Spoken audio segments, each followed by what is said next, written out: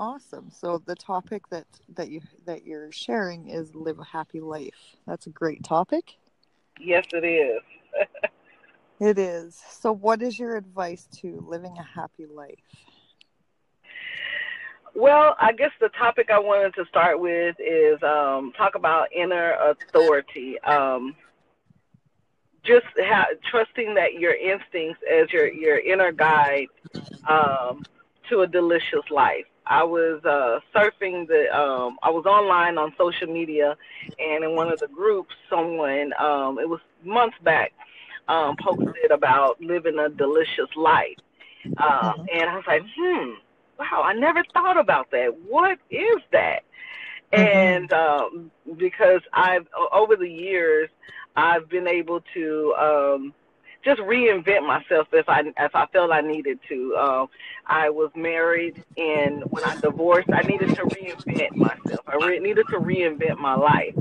And Mm-hmm. one of the things that I gotten away from was positively creating something that was positive. And so we all step away from our dreams because life happens.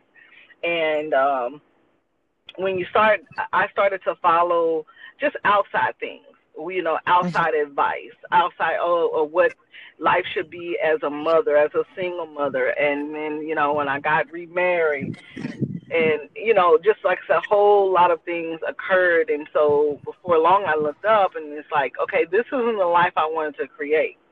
Right. Right. Yeah.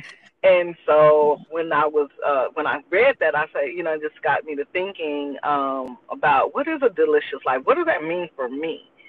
Mm-hmm. And for a long time, I thought it was having a lot of money, status, and so forth. Mm-hmm. But what I'm discovering is it's really a mindset in just creating from within, creating what you want. It's something as Mm-hmm. simple as, for me, I created daily rituals that serve me, okay, Mm-hmm. such as walking, journaling, okay, those getting back to those things that that made me happy. Yeah. It provided that structure for my day, and the structure of your day should serve you. And I just got back to that. And I Mm-hmm. just became much happier. Did I have more money? No. But I became more happier because I was getting back to me, what I like. Yeah. And I just want to share that because I think many people like me who's very, love to learn. I'm always in school. I just, finished with my master's degree. Mm-hmm. And I, we just we were so busy with life and taking care of other people and other things and trying to accomplish this and that. We sometimes get away from what truly makes us happy.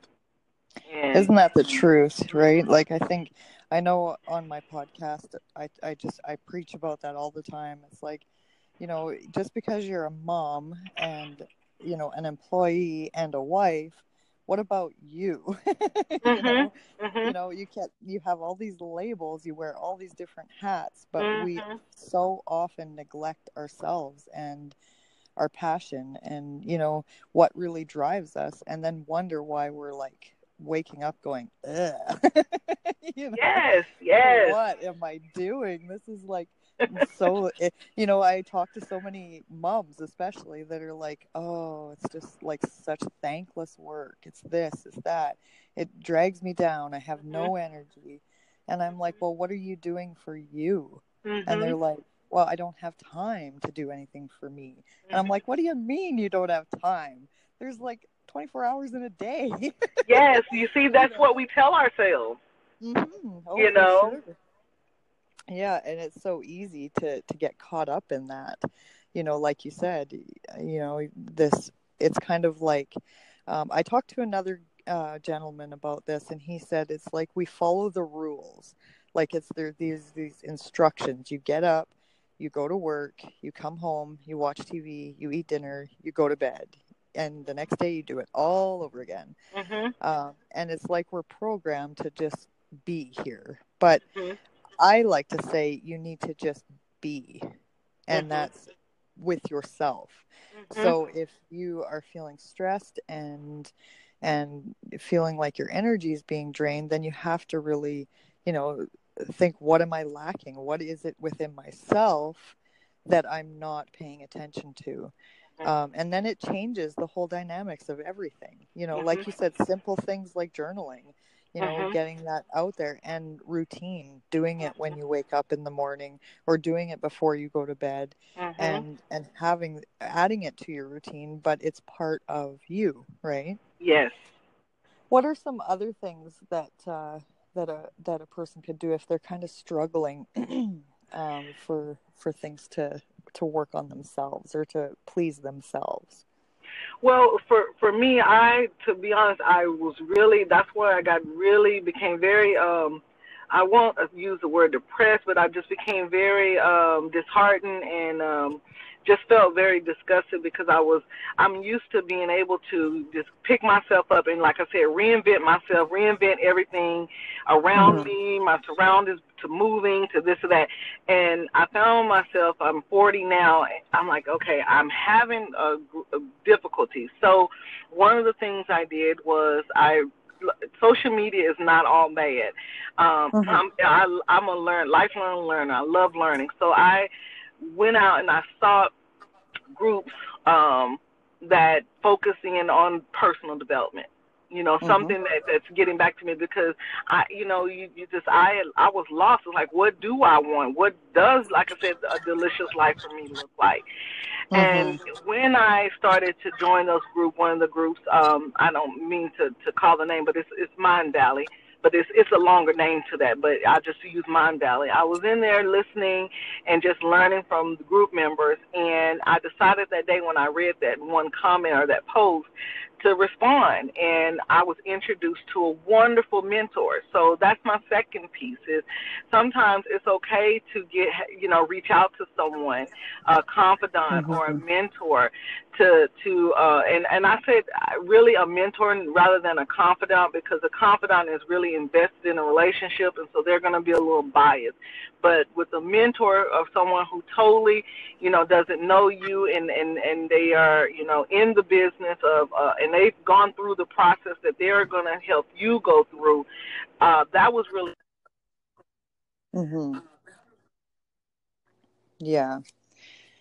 Yeah, I totally have to agree. Like life coaching, and basically, she just shared with me, I was where you were 4 years ago, and all I can do is share with you what I did and what helped me, and then you can take what you need and trash the rest if you don't need it.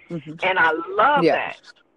I love that. And I was in church maybe a few weeks ago, and the preacher was preaching on moving from the patient to the physician.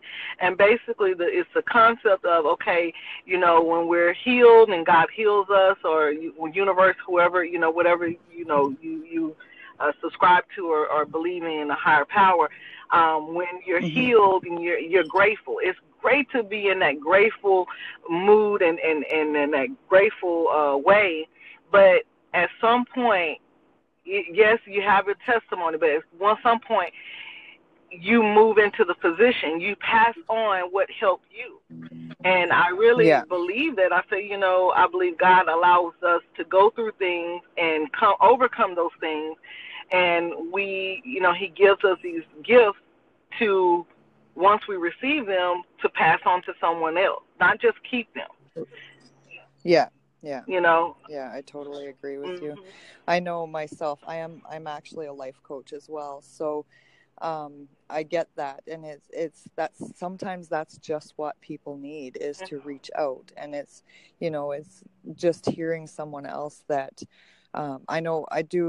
I do webinars, and I just pretty much tell my story. This is what I've gone through, and this is where I am now, and this is how I did it.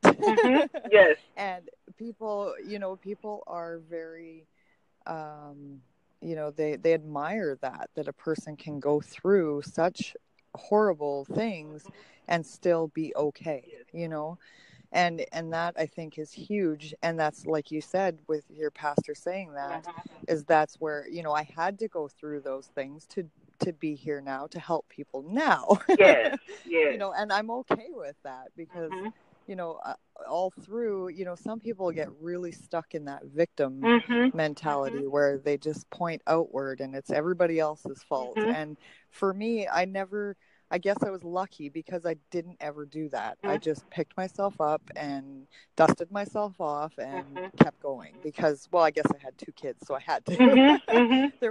There was no choice in the matter for me. But, you know, it was hard, but I did it. And I think other people can do it as well. Mm-hmm. You know, and if you feel like you're being stuck in a role, maybe it be wife or mother or, you know, I was just talking to a lady today and she said, you know, my husband, he cheated on me and back then and now I can't trust him and I always think he's cheating on me. And I said to her, she just kept going on and I said, do your kids not listen to you very well? Like, do you have people walking all over you everywhere? And she says, yes. Mm-hmm. And I said, let's fix that. Mm-hmm. Mm-hmm. Because a lot of people hold a negative belief about themselves that they're not good enough. Yes. And I think most of us do until somebody says, hey, you are good Mm-hmm. enough.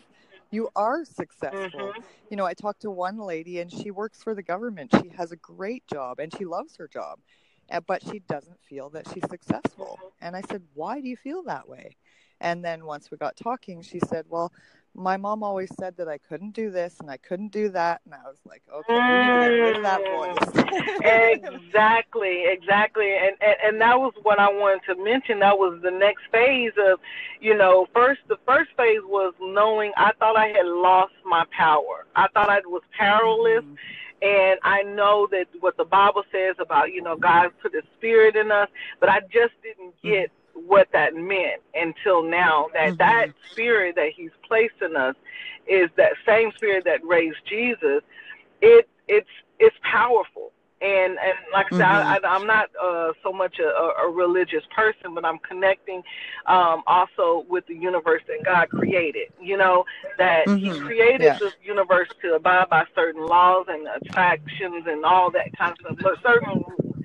And they do apply. And like I said, the first thing I had to realize was I did have power. And so when I was telling my story from a disappointed view and angle, I had to stop that and learn and just, you know, understand that I do have control in that power within me. And then the second thing was acknowledge that what was around me, what the events took place was what I created.